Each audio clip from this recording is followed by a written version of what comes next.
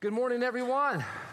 Here we are, July 4th week, and got all these folks here and watching online. And to all the folks that are on vacation and you're watching online, I know a bunch of you said you were going to do that this week. And True Worth, so awesome you allow us to worship with you. And I want to say hello to our campers. There's a chance we have about 140 young people plus adults that are at camp. And I know there are some who are probably kind of checking in, wondering, do we even mention them? We're mentioning you, okay? I'm telling everybody that you're at camp. And adults, I know you're tired, you're sleepy, you didn't sleep at all last night, you're sunburned, the kids are loud, you're exhausted, you're worn out. Sorry. But thank you. Just thank you for doing that. Thank you. And I would encourage the body, please be in prayer for all of our kids that are at camp this week and all the adults who are there caring and ministering to them. It is a work. It is a job. It's good work, but it is work. So please remember them in that way. So we're going to hand out some Bibles. If you don't have a Bible of your own, you didn't bring it with you, they're going to walk the aisles. You can just kind of raise your hand. I know True Worth, you have them there in the sanctuary. You have yours right there in front of you in the pews. If you want one, bring it to you. If you're a guest, this is not our way of embarrassing you. We're not trying to call you out or kind of recognize you. It's just a way to give you the Bible in your hands. During the summer, we're doing some Bible study, and we're going to be flipping throughout the pages. We'll put some on the screen. It will not all be on the screen. During the summertime, we find out some of the serious Christians are here, or maybe even the serious doubters. I mean, you're not even sure if you believe in God, but you're here, and you're wrestling. You're seriously wrestling, and you're welcome here. And so we hope that this will help you wrestle a little bit more. And if you are a guest and we've not met, I would love to meet you. My name is Rick. I'm one of the pastors on staff, and I'll be out at the crossing next to the Welcome Center. And I would love just to say hello and meet you, shake your hand, and say welcome to the neighborhood, especially if you just moved here from some other place. I would love that opportunity. Again, thank you for coming. So this morning, we are going to kind of have a classroom experience. This is going to be called Class. We're in the fourth week of a message series we're calling Colossians Rethink. And so I'm going to get you to think this morning. This is not just going to be, hopefully, just not an inspirational kind of a preaching time. We're going to change this into a classroom. We're actually going to do some teaching here, some knowledge and some information. Hopefully, at the end, bring it to a person, one of application. At the end, hoping one thing of application that you're going to take with you. So to catch everybody up, we're studying the book of Colossians. And the book of Colossians as a whole, 4 little chapters, is about one word, and that word is subversion. Say that with me, subversion. Very interesting word. That word, or subvert. Sub is in Latin, means under, like a submarine, under. And vert means to turn. So subversion, or to subvert something, is to be on the inside of it, be under it, and to try to change it. Try to turn things in a different direction. That's really what subversion means. Now, I've been thinking about that word a little bit, and I remember a time when this church did subversion. And some of you were there, very few of you were there. We only had one worship time. Now we have 5. And we have folks online at True Worth, and we have them in the sanctuary and places all over the world here that connect with us. But we didn't have all that. One worship time, 11 o'clock in the sanctuary on the other side of our building. And so this service would start. Everybody would walk in. I would sit down up front, and there was only a couple of 250 people. And I would scan, and I would take roll. I could actually take roll by where people sat and where they didn't sit. And I did it every Sunday because people sat in the same place every Sunday. I mean, they were just like these little robots, go to the same spot. And if somebody had your spot, you didn't know what to do. So I would check roll. And I would say, hey, listen, I didn't see this last week in worship. You say, well, how do you know I wasn't there? Well, your seat was empty. I mean, I could check roll. Well, one weekend, they thought they would get all up and mighty, and they were subversive. And here's what they did. The people who sat on this side sat over here, and these people sat over here, and these people sat here. And so I walk out, and I sit down, and I went, holy crap. What just happened here? I mean, who's here? Who's not? They all started laughing and clapping. They were subversive because they turned upside down my whole way of knowing who was here and who wasn't. And so they were subversive. This book of Colossians is doing that in a bigger scale, in a much more important scale. And here's how I would sum it up in one statement. Do a little review for you, those that are just joining us. these 4 little chapters, what Paul is saying here, the birth of Jesus Christ is a subversion of every earthly kingdom, especially the Roman Empire, which was the kingdom of the day. The birth of Jesus Christ turns upside down everything you believe and know about what a kingdom or a country or a nation is about. That's what he's doing here. Now, in week one, we established that by talking about something called the Pax Romana. In Rome, they had something called the Pax Romana. So the president, emperor, commander-in-chief, whatever you call, he was viewed to be someone like the Son of God because Julius Caesar ascended, they think, when he died, he ascended to be a god. Augustus is the next one on the throne. He's the Son of God. And here's what Augustus said. All you people, I know what you need and want. You want to have security. You want to be safe, and you want prosperity. So here's what I'm going to do for you. I'm going to build the biggest military force the world has ever known. He did that. I'm going to build the most profitable economic engine in commerce that the world has ever known. You are all going to be wealthy. He did that. And I'm going to give all of this for you, my Roman citizens, if you do one thing. Give me all your devotion. Give all your devotion to me. And so there's little coins that everybody had in their pocket. We're going to put a copy of when we show this week 1. And over here on the left side, that's Augustus, DVF, that's in Latin, Divine Filios, the divine son. He is divine son. And if you will come to me and bow before me, and you will bring your homage and worship me, I'll give you all of this. And Paul writes the letter to this little church Colossae, who's in the Roman Empire, to say, no. The birth of Jesus Christ is a subversion, and the only person you worship is Christ and Christ alone, period. That's what he's saying. Now, in week 2, we started kind of what? So that's what we did in week 1. In week 2, we started to open up the book, and we went verse by verse in these opening verses in Colossians chapter 1. And kind of a reminder here, he opens with a prayer of thanksgiving. He says, oh, I'm just so thankful for you, little Colossian church, because under the pressures of the Roman Empire and the government, the culture, man, you're doing pretty good. You're standing firm. But then he goes, but, don't cave. You're doing pretty good, but you're baby Christians. You're a baby Christian, right? You're this young. And you need to know when you're a baby Christian, it doesn't take much for you to cave into the pressures of the culture and the pressures of the world. So I'm going to write this to you to encourage you. Do not cave in. Stay faithful to Jesus Christ and to Jesus Christ alone. And we find here in the section we're about to read in a moment, chapter 2, verse 4 of Colossians, he says this, hey, I'm telling you all of this so no one may deceive you by fine-sounding arguments. So the arguments of Pax Romana, right? Finding peace and all this sort, don't buy into that stuff. I'm writing you this so you don't get coward. And they're going, hey, listen, Paul, don't you think we should be nice to our government? Because look what they've done for us. All this military. I mean, they're making us safe. They've protected our borders, and we're all good. We're making all this money. Shouldn't we give Augustus? Shouldn't we invest in the political empire? Shouldn't we be doing that? He does something very subtle, very subversive. Over in chapter 1, we read this last week. In chapter 1 of verse 13, here's what he says. Hey, listen to Jesus, verse 13. He has rescued us. When you become a Christian, he has rescued us from the dominion of darkness. Now, that word dominion, he's talking about the Roman Empire. And here's what he's saying. When you become a Christian, you leave the authority of the Roman Empire. You are not ultimately under their authority. You leave the dominion of darkness, and you enter into the kingdom of the Son that God loves, the kingdom of God. That's what he's saying. Very point blank. You got to choose the kingdom of Rome or the kingdom of God. Which one do you have your foot in?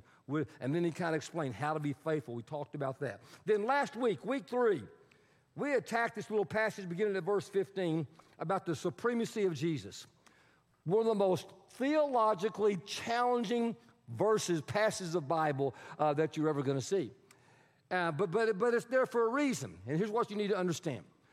The Roman government, here was their propaganda, this little church in Colossae and all the other churches. This is what they said. They believed that the Roman Empire was God's will.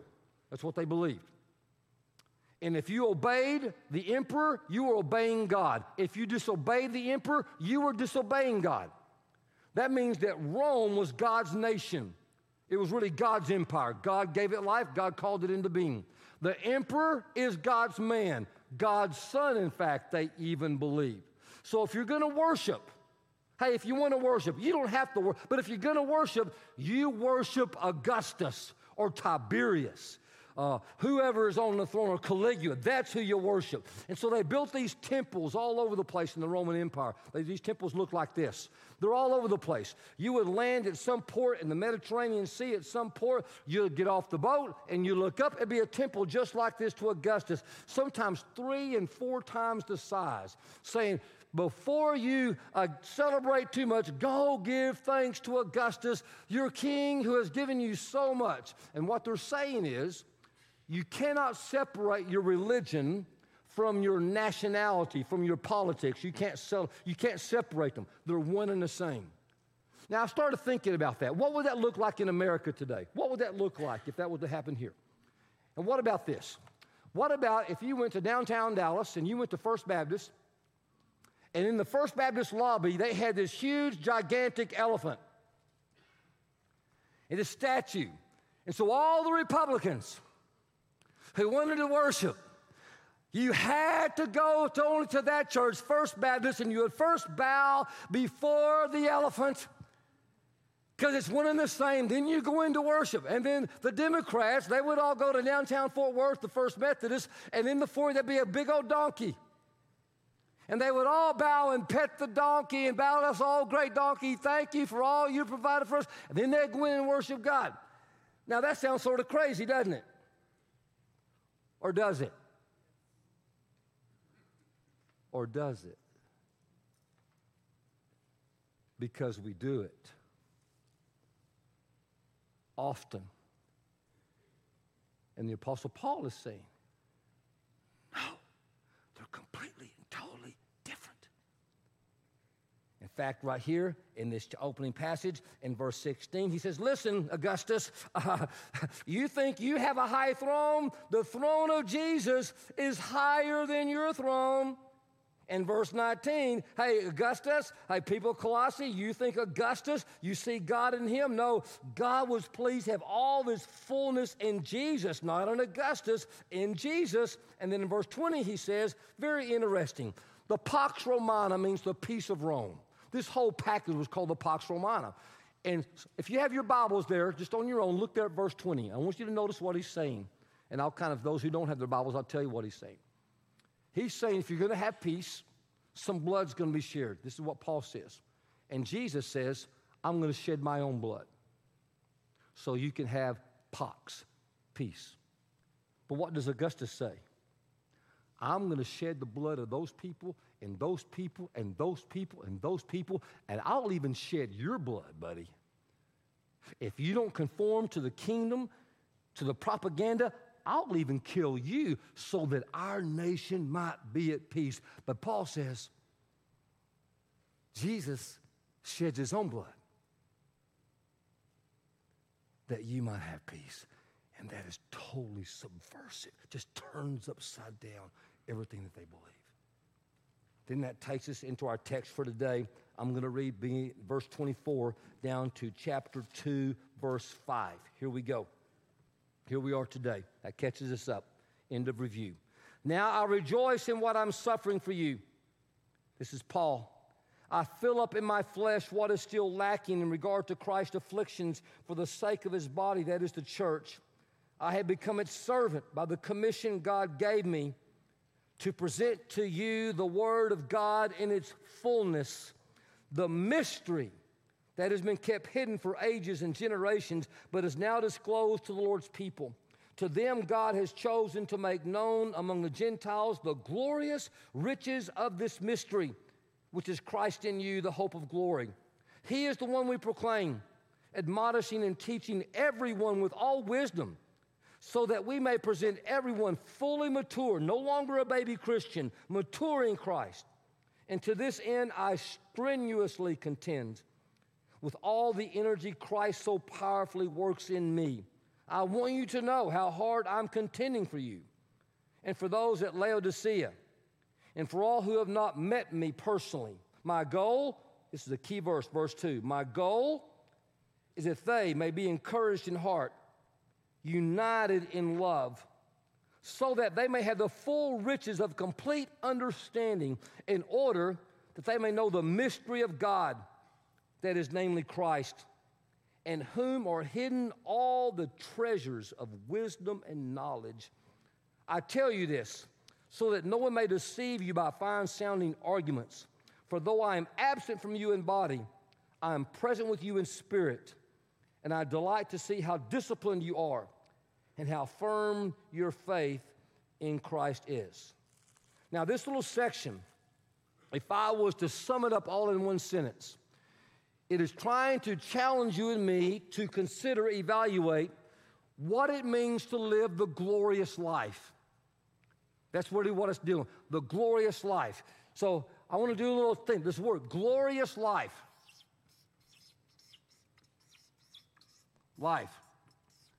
In the short form is the word glory. It should be a G-O-L-O-R-Y. What does that word glory mean? In the Greek, that word is doxa, D-O-X-A, doxa. And literally that means, glory, doxa means your value or your worth.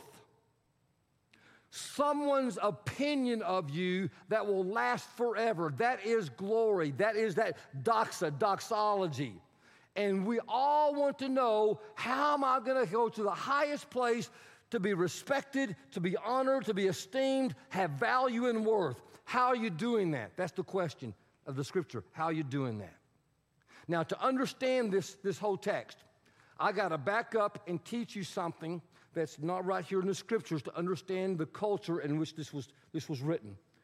There was something called you had the Pax Romana, but you also had the Via Romana. In your notes right there at the very top, scratch out that word Pax, please. That means peace, and write down Via.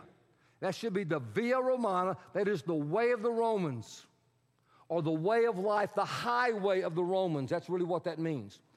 Now, I'm going to describe to you what the Roman life was. You can't understand this scripture without understanding this. The Roman way of life was a life of shooting for honor, status, prestige, and privilege. A Roman philosopher would come to you and they would ask you a question. Tell me, how are you living your life? How are you pursuing the glorious life? And you would say, I'm ascending. You would say, I'm aspiring. It's an upward trend. So here's what a Roman citizen would say. Listen, I want nothing to do with poverty. I'm going to stay away from anyone who's impoverished. I am going to be prosperous, and I'm going to live a proper, I'm going to plan my life so my life is prosperous, guaranteed. That's what a Roman would say. They would say, I want nothing to do with servanthood or slavery. I'm going to be free in my own way. I'm going to owe no one. People are going to owe me. I'm going to be indebted to no person. Shame. I want nothing to do with any human being that has any sort of shame. I'm going to be honored. I want to be honored. I'm not going to associate anyone with the lower class, broken or messed up, because I want to be known as clean and perfect and honored. Wisdom. I'm going to seek wisdom. I want knowledge. Knowledge is power. Wisdom is power. So no foolishness. No lighthearted fun and games. I am focused on attaining all of this. Being refined. I'm going to be refined. No redneck in me.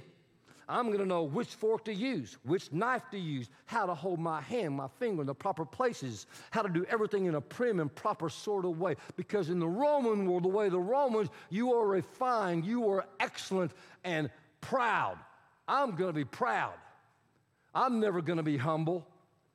I'm never going to let anybody know that I'm broken because there's no problem in me, because the way of the Roman is I've got my whole act together. You need to understand, in the Roman way, the Roman world, the Via Romana, humility was a weakness. If you showed humility to anyone, they would think you were weak. And if you served anyone, you didn't do that. It was kind of like a sign of being a slave. So the goal of the Roman way is, man, your focus is on prestige, to have status, to have style, image. That was your focus. So if you were in this Mediterranean area and you were on a ship and you docked, people would be watching you to see if you were a true Roman, to see if you knew how to order the best wines. Do you even know what the best wines are? Do you know how to order the best foods? Can you cook the best foods? And they would look at your haircut to see if the style of your hair was affluent in the Roman fashion way of life. That was the way of the Roman. Now, this was so important, and they built these statues. That was the purpose of the building of statues that you would see all over the Roman Empire. And here's an example of one of those statues. This is a statue of Augustus. You would see them everywhere. And they would say, listen, this is the sort of guy you want to be. You want to be like him. You want to look like him, be like him in every shape, form, or fashion. That's the guy you want to be. You want to do it. And then they even had another face of him. This is his face. That's what he looks like, right? Wisdom, knowledge. You want to aspire to be like that guy. That's the Roman sort of way. That's the Roman way. And then we got another picture of his wife, Livia. This is his wife, Livia. And when I looked at this, I thought, okay, why was her nose knocked off? And then historically, they found anyone who had a big nose, their statue didn't last very long when it fell. The nose was the first to go. It's my belief this is when nose jobs started happening in society. When women's noses got started knocked off on these sculptures. But you look at her hair, right? You look at her hair and you go, man, her hair is beautiful. I want to have hair just like that. I don't know. Oh, that is exquisite. This is the woman you want to be. So the statues are everywhere, everywhere. Now, I started thinking, do we have that in our society? We don't have statues, but if you were going to a doctor's office, all these magazines are spread out.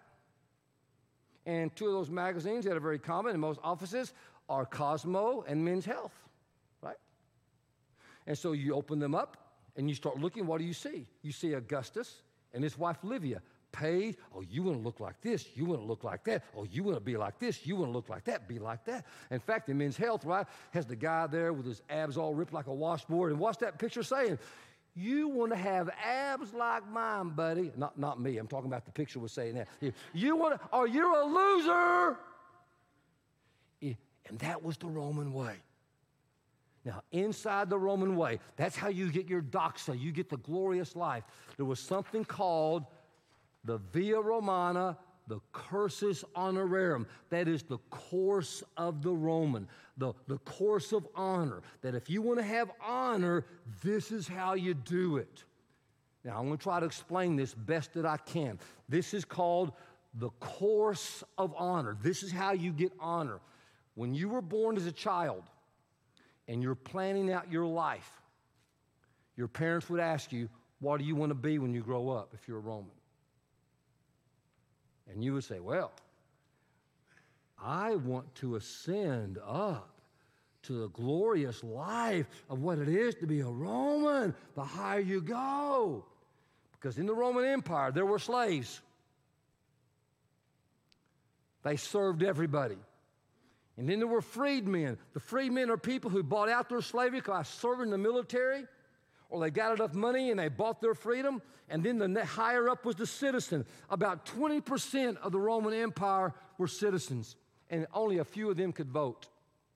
And then above that, you had the equestrians, which is the military, the cavalry. Then you had the decuron, which is really the overseer of the cavalry. And then you had the senators, which is the highest level of wealth. And here's what I want you to understand.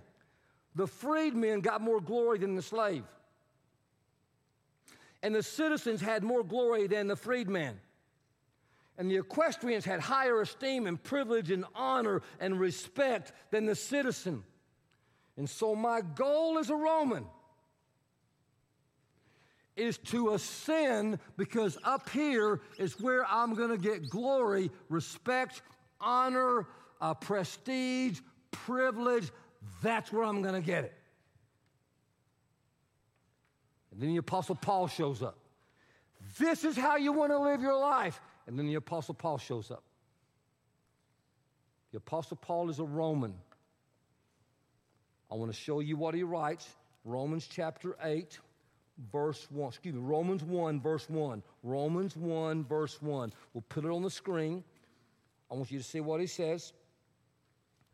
Paul, a servant of Christ Jesus. Notice he doesn't say, Paul, a Roman citizen, whose glory and honor and pride is prestige because of all the friends and the people of influence that he has up here who looks down on the little people. What does he say?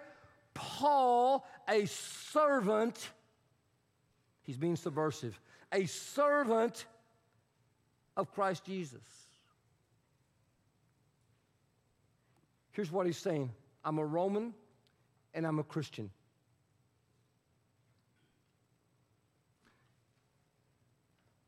And I don't live my life this way. I live my life this way.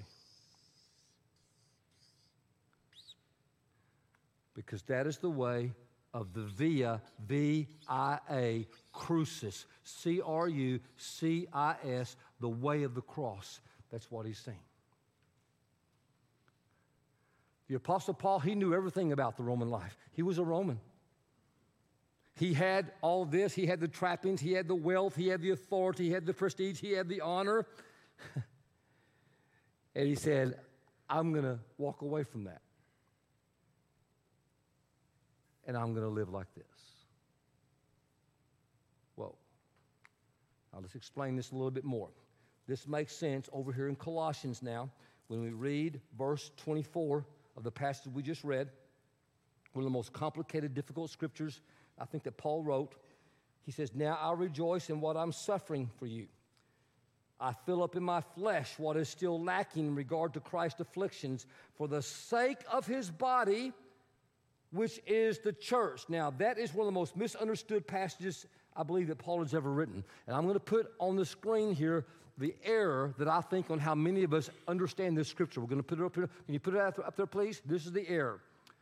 I rejoice in what I'm suffering for you, and I fill up in my flesh what is still lacking in Christ's sufferings. In other words, the suffering of Christ is lacking. I got to suffer more. And I do this for the sake of the body. In other words, Christ didn't suffer enough. So I've got to suffer on purpose as much as I can because that finishes the suffering of Jesus on the cross, and that is not true. That is a misunderstanding. There are too many people in the world who just, I just got to suffer. I got to suffer. I'm suffering. It's my cross to bear. They got to. No, that's not what it's saying.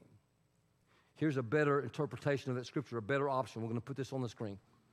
Now I rejoice in what I'm suffering for you, and I fill up what is still lacking in my flesh. It's not it's lacking in Christ, it's lacking in me.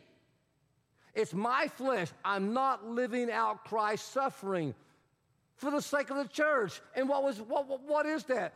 Christ descended. He descended to the way of the cross. He didn't focus on ascending to get in the glory and the honor of humanity. He descended. And that's what he's saying.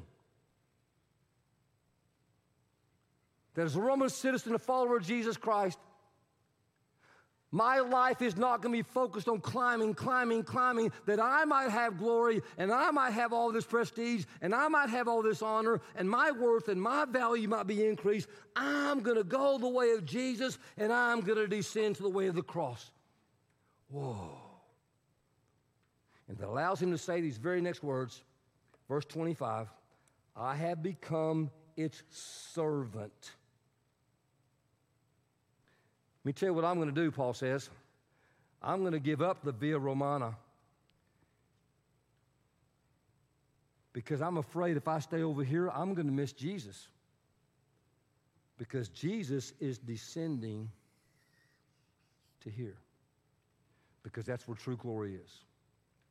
The true glory is the glory of Christ. in the cross. Now, what does that mean? What does it mean? This adds meaning to verses we have over in the Gospel of Mark. Jesus himself in Mark 8:34, he says, this is what it takes to be a disciple. Maybe you now have a deeper understanding. You can understand this verse. You've heard it many times. Some of you, Mark 8:34, we'll put it on the screen. Mark 8:34. He called the crowd along with the disciples, and he said, whoever wants to be my disciple must deny themselves. Deny themselves that. And take up their cross and follow me to the Via Crucis and lay your life down for the sake of others. Whew. A little different, isn't it? Look over in Romans chapter 8. We'll have another passage from Romans chapter 8. We'll put it on the screen also to help you a little bit. I know I'm turning quick to a lot of passages. Romans chapter 8, verse 17. Now, if we are children, then we are heirs. Heirs of God, co-heirs with Christ. If indeed we share in his suffering, if we share in his suffering, and thus so we share in his, what does it say, church? His glory, his opinion, his esteem, his value, what Jesus says about us, his opinion is what really, really matters. That's where true glory is. And I consider that our present sufferings are not worth comparing with the glory we will receive in Christ Jesus. And then over in Philippians 1, and that same little chapter, Philippians 1, verse 28. For it has been granted to you on behalf of Christ, not only to believe in him. Hey, all of these people over here, they believe in him. But to suffer with him, to diminish yourself, to be more like Jesus, a servant of many. Then it goes on, and over in 1 Peter, one more passage, 1 Peter 4, verse 12. Dear friends, don't be surprised at the fiery ordeal that's coming on you to test you, as though something strange were happening. But rejoice, inasmuch as you participate in the suffering of Christ, so you may be overjoyed when his glory is revealed. Hey, I don't rejoice when everything is going perfect and I get to the top. I rejoice when with Jesus I descend and even suffer, sacrificing things that I want for the sake of the Christ. That's where true glory is found. And the people of Rome said, you're crazy. Nobody lives that way, Paul. Nobody. And Paul said, Jesus did.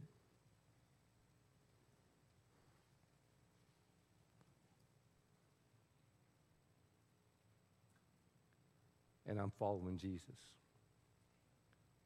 And I invite you to follow him with me. Now, this is all going to become clear with this last little part right here. This last little part. It's just going to take a minute. Notice here in Colossians, in that passage we just read, 3 different times Paul uses the word mystery. And some of you don't have a clue what he's talking about. And here's why. In the Roman culture, they had many mystery religions. That was a religious word, mystery. It's not, hey, there's something you don't know about, and it's a secret we're going to tell you later. That's not what it's about. It's a religious word, that word mystery. It's a religious word. It's mysterion, M-U-S-T-E-R-I-O-N in the Greek. It's actually mysterion in the Greek. It's a religious word. So here's the deal. If you're a Roman and you're a Christian, you would go to the temple to worship Augustus. You would do that. Even if you're a Christian, yes to Jesus, you go to the temple, you have to be a good Roman citizen. But you were also a part of a mysterious religious cult. And there were thousands of them, thousands of these cults. That's where you went for salvation. That's where you went to get your soul fed. The Roman way was all about things, about owning possessions and prestige and honor.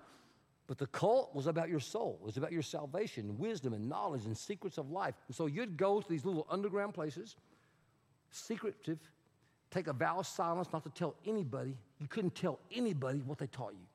One of those was a god named Mithras. It was a cult named Mithras. They were everywhere. This is a picture of Mithras. Mithras was a god who was born out of a rock, they believed, and that he could kill bulls with his bare hand, and that blood would come pouring out of that rock, and he would bathe himself in that blood and believe that some people had baptisms in that blood. Here's a site where they would go to worship Mithras. You have this little underground site. It's underground, it's dark, it's a secret. You didn't know what you'd show up in that little place, and they would teach you secrets about Mithras and about health and salvation and wellness. And then Jesus shows up, and he says, I've come to teach you a mystery. And they would go, hey, Paul, we already have our own mystery. We don't need another mystery. I have my mystery cult. I have it. He said, no. I've come to tell you a mystery. You're looking for peace in the Pax Romana. You're looking for glory in the Via Romana. And you're looking for salvation in Mithras or whatever little secret cult you're a part of. But I'm here to tell you, you can find it all in Jesus. In Jesus Christ is everything that you're looking for the glorious life. Everything.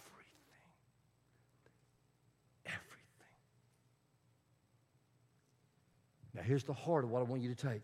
The glorious life, the life that has meaning, the life that has value, the life that has worth, it is found in descending to sacrificial service. I mean, that's the gate. The gateway to a meaningful life is to come descend with Jesus, who didn't count equality with God as something but who emptied himself, taking the very form of a servant, and began to serve all these people up here who thought they were all that, who had all that prestige and had that all honor. But when you get here, that's a life that is glorious. Now, let me ask you something. When you're born in America, is there something called the American way? The Via Americana? I got to be the smartest. You got to be at the top of the class. You got to be the fastest, the best looking, the cutest, all this sort of stuff, the very top. Because if you get ascend, are you going to be glory and honor and prestige and get awards and be special and everything like that? And you and I buy into it, hook, line, and sinker. And when you get to the end of your life,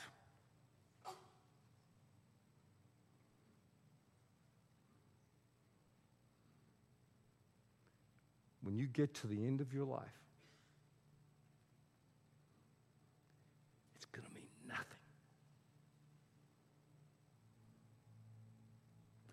Absolutely nothing.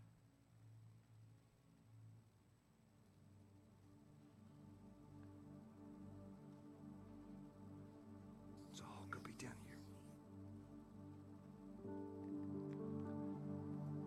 I wonder how many of you work for somebody who they're all that. They're your boss, or they're the head of the house. Hey, I'm the head of the house. I'm the boss. I'm in charge. You all exist to serve me, to make my life better. You're here for me, right? Y'all know people y'all know athletes, the best athletes in the world. I mean, I am here. I'm the best. I'm the greatest. But then there are a few people. You know of somebody who's the boss, and they say, I exist to serve you. A husband in the house, head of the house. But I exist to lower myself and to serve my family. Isn't it true? You see people who think they're all that, and you go, forget it. But when you see somebody who humbles himself and descends to serve other people, you go, oh, wow. So let me ask you, where do you need to descend in your life? I'm telling you, the higher you go, the more opportunity you have to descend and serve other people. Wealth, influence, position. God can put you there so you can descend to lift others up. Because that's what Jesus did. He emptied himself, taking the form of a servant. So let me ask you, men, head of the house, how are you serving your family? How are you serving your wife? How are you serving your kids? How you serve? Have you emptied yourself? Hey, bosses who own companies, who have managers of people, do they exist for you? Or are you there for them to lift them up? Or is it all about you?